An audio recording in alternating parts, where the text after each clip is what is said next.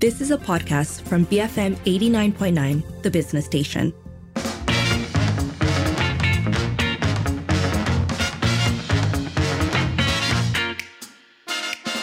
It is 5:07. You're listening to the evening edition with Lynn, Sharmila and Lynn. Sometimes we change names. First up today, the back and forth between Bersatu and the PM over MACC's investigation.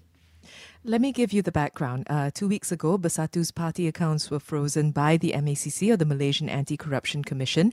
Its chief commissioner, Tan Sri Azam Baki, explained that this was to facilitate investigations under the Anti-Money-Laundering and Anti-Terrorism Financing Act. Now, this came just a day after Bersatu declared its 2020 and 2021 accounts, and then they were also accused of receiving 4 billion ringgit from the 92.5 billion Economic Stimulus Package Fund. So, an MACC source claimed that the freeze was over allegations that Bersatu received contributions from 10 contractors who received a number of projects when the party was in power. Again, allegedly, the amount of contributions were more than 300 million ringgit in total. And this same source claimed that the balance in the two Bersatu bank accounts is currently around 40 million ringgit. Now, in early January, the MACC did detain a CEO of a private company as a suspect in its probe. This CEO is suspected to have been a middle person in distributing government projects under that economic stimulus package between 2020 and 2022.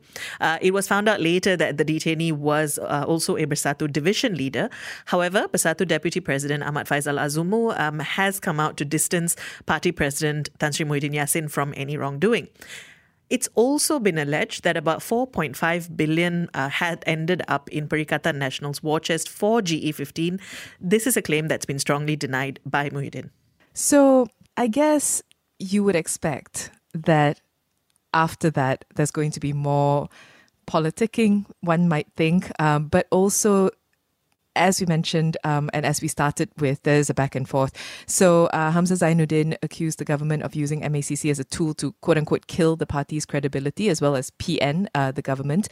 And the Prime Minister, of course, said that he never instructed the MACC to freeze Bersatu's accounts, and that MACC was operating independently in their actions, and that it was irresponsible for the opposition to accuse the government of using them as a political tool. He did say that in the course of his work in his capacity as finance minister and in looking through accounts, he did see, some issues with numbers, but that didn't translate into an instruction to investigate or a command to investigate. So this is a developing story at the moment, a lot of back and forth over these allegations. So we don't have an answer, but I think it is worth talking about what this means within this larger backdrop of politics as well. Do keep sending your thoughts through. You can call 77332900, send us a voice note or WhatsApp 018-789-8899, tweet us at BFM Radio. After this, we'll be speaking with Raymond Ram, who is an anti-money laundering specialist at Grey Matter Forensic Advisory. So keep it here, BFM 89.9. Bring forth Moolah, BFM 89.9. It is 5:11. You're listening to the evening edition with Sharmila and Lynn, and we are talking about the back and forth between Bersatu, the PM, and the MACC. As 2 weeks ago, Bersatu's party accounts were frozen by the MACC. Send your thoughts through. Are you following these headlines? You can call 77332900, send us a voice note or WhatsApp 018-789-8899, tweet us at BFM Radio. Now, joining us on the line is Raymond Ram, anti-money laundering specialist at Grey Matter Forensic Advisory. Raymond, good to have you with us. Hello, Sharmila. Thank you for having me. Yes. So, according to MACC Chief Commissioner Tan Sri Azam Baki, they are carrying out duties based on reports lodged against Bersatu. What do we know about these reports, and what is usually required for probes like this to be set into motion? An official report to the MACC would suffice for them to assess its merits and the need to open an investigation paper. Here, an investigation paper had been opened back in December 2022 on the alleged irregularities in the use of 600 billion worth of public funds meant for the COVID-19 pandemic by the previous administration.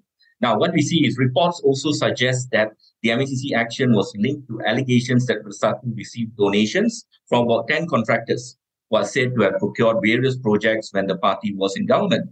It is thought the donations amounted to more than about 300 million.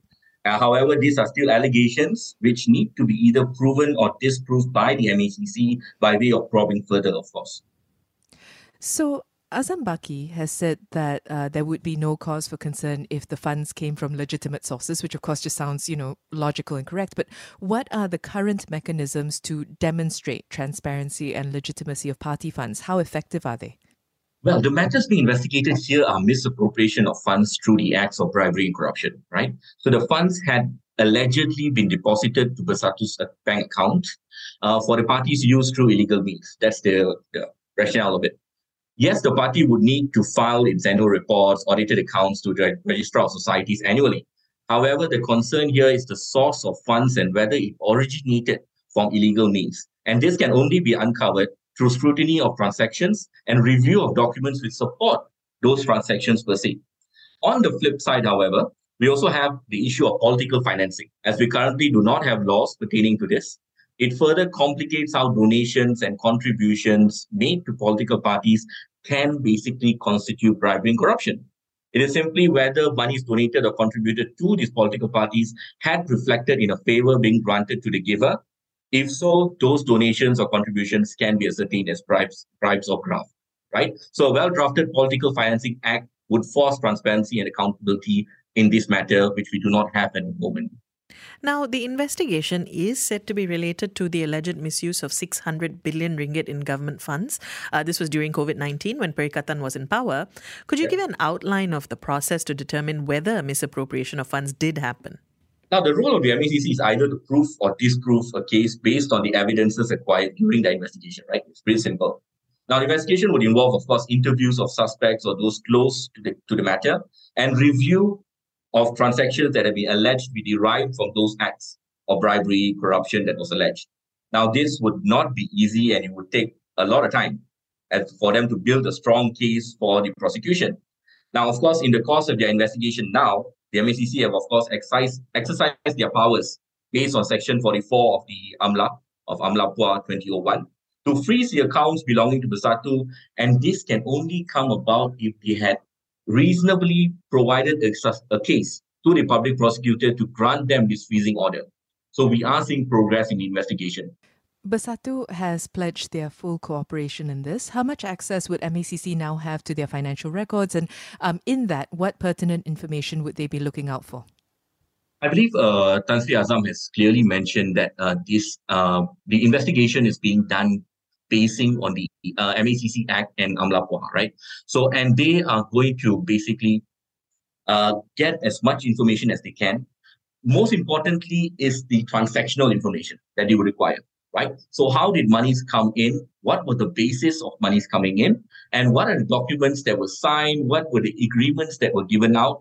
And whether it was done on a fair basis, right? If there's any form of, I would say, favoritism, preferential treatment, or anything that comes in with additional funds, then those are going to be scrutinized further. So, of course, given that they have pledged their full cooperation, we hope that they provide all these documents. And I believe MCC has made trips to their office as well to gather as much information as possible. But like I said, it's too early for us to say anything out loud because at the moment it's all allegations. And we got to give MACC their space. And as what Tan Sri Azam has clearly pointed out right today, if it came from legit sources, there is no concern whatsoever.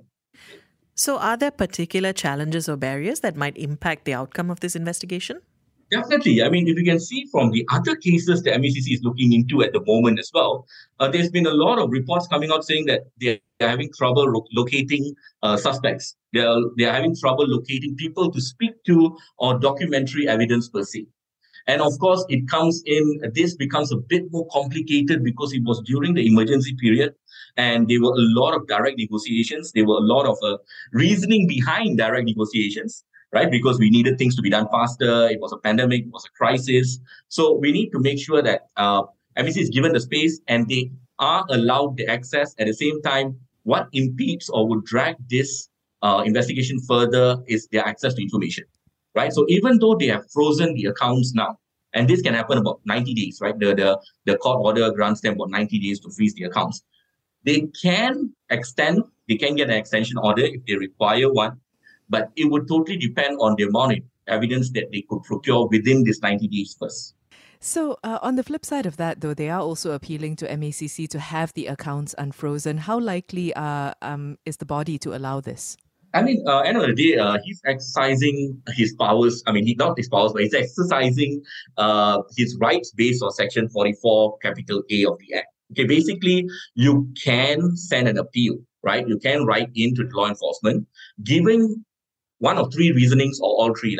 One of three would be first to provide evidence that would support your claims that this came from legit funds. That's one. Another one is basically saying that you have debts to finance which are in good faith. Okay, that's fine. Or either you have, subsistence or things that for upkeep of a person, right? So you would need certain funds to be allocated and whatnot. But it would totally be on the discretion of the public prosecutor now to grant them this leeway if it's granted. Now, Muhyiddin Yassin has said that he hopes that this isn't a ploy to disrupt Perikatan's machinery for the upcoming state elections. Now, when an investigation is ongoing, what are the parameters of how they can be discussed in public, particularly by the parties who are being investigated? I believe MACC would not disclose any sensitive information during the investigations. That's clear, right?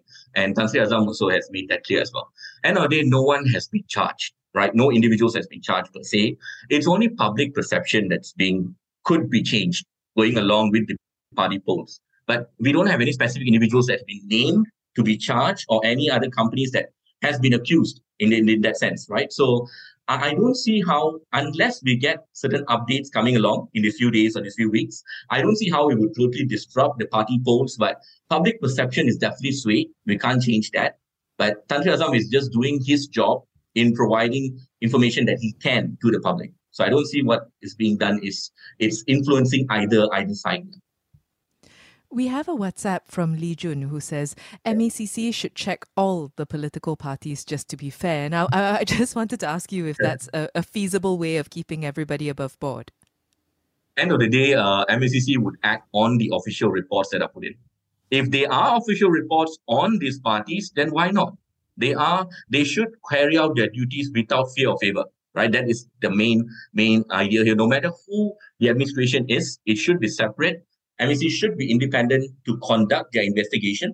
So I don't see a need, unless there is an allegation that comes in. Then, of course, by all means, carry on investigation. Doesn't matter whether it's the governing party or part of the opposition. So going back to Bersatu then, what happens next if MACC were to discover some form of wrongdoing?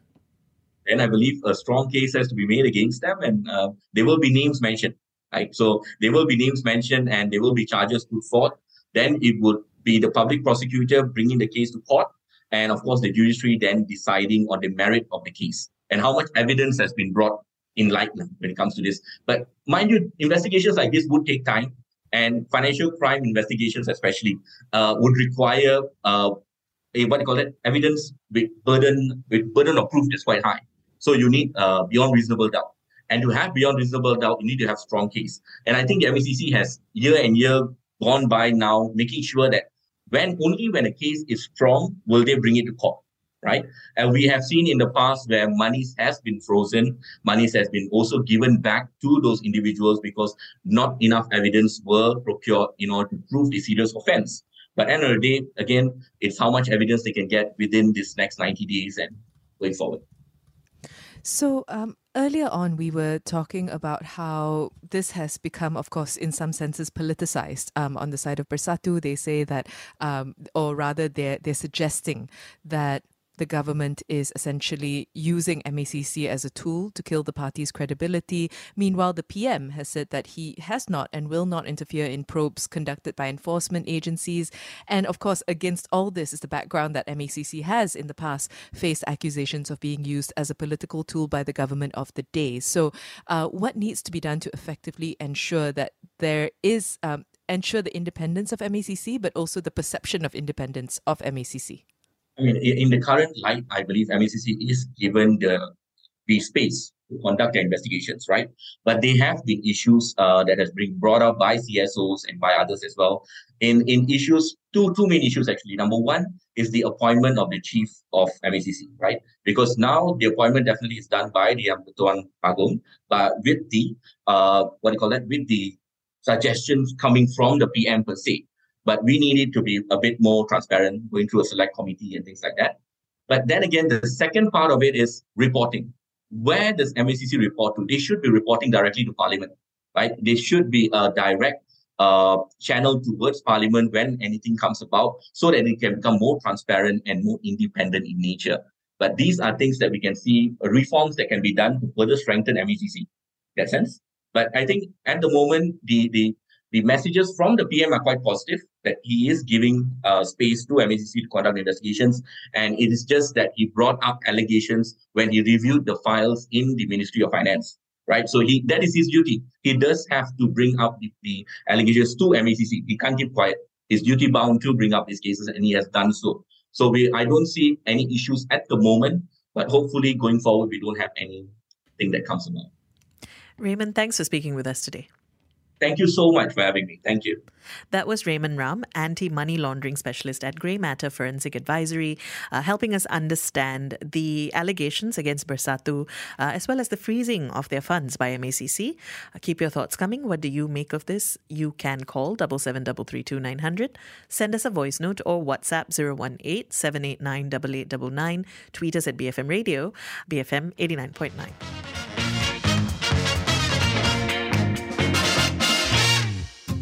You have been listening to a podcast from BFM 89.9, the business station. For more stories of the same kind, download the BFM app.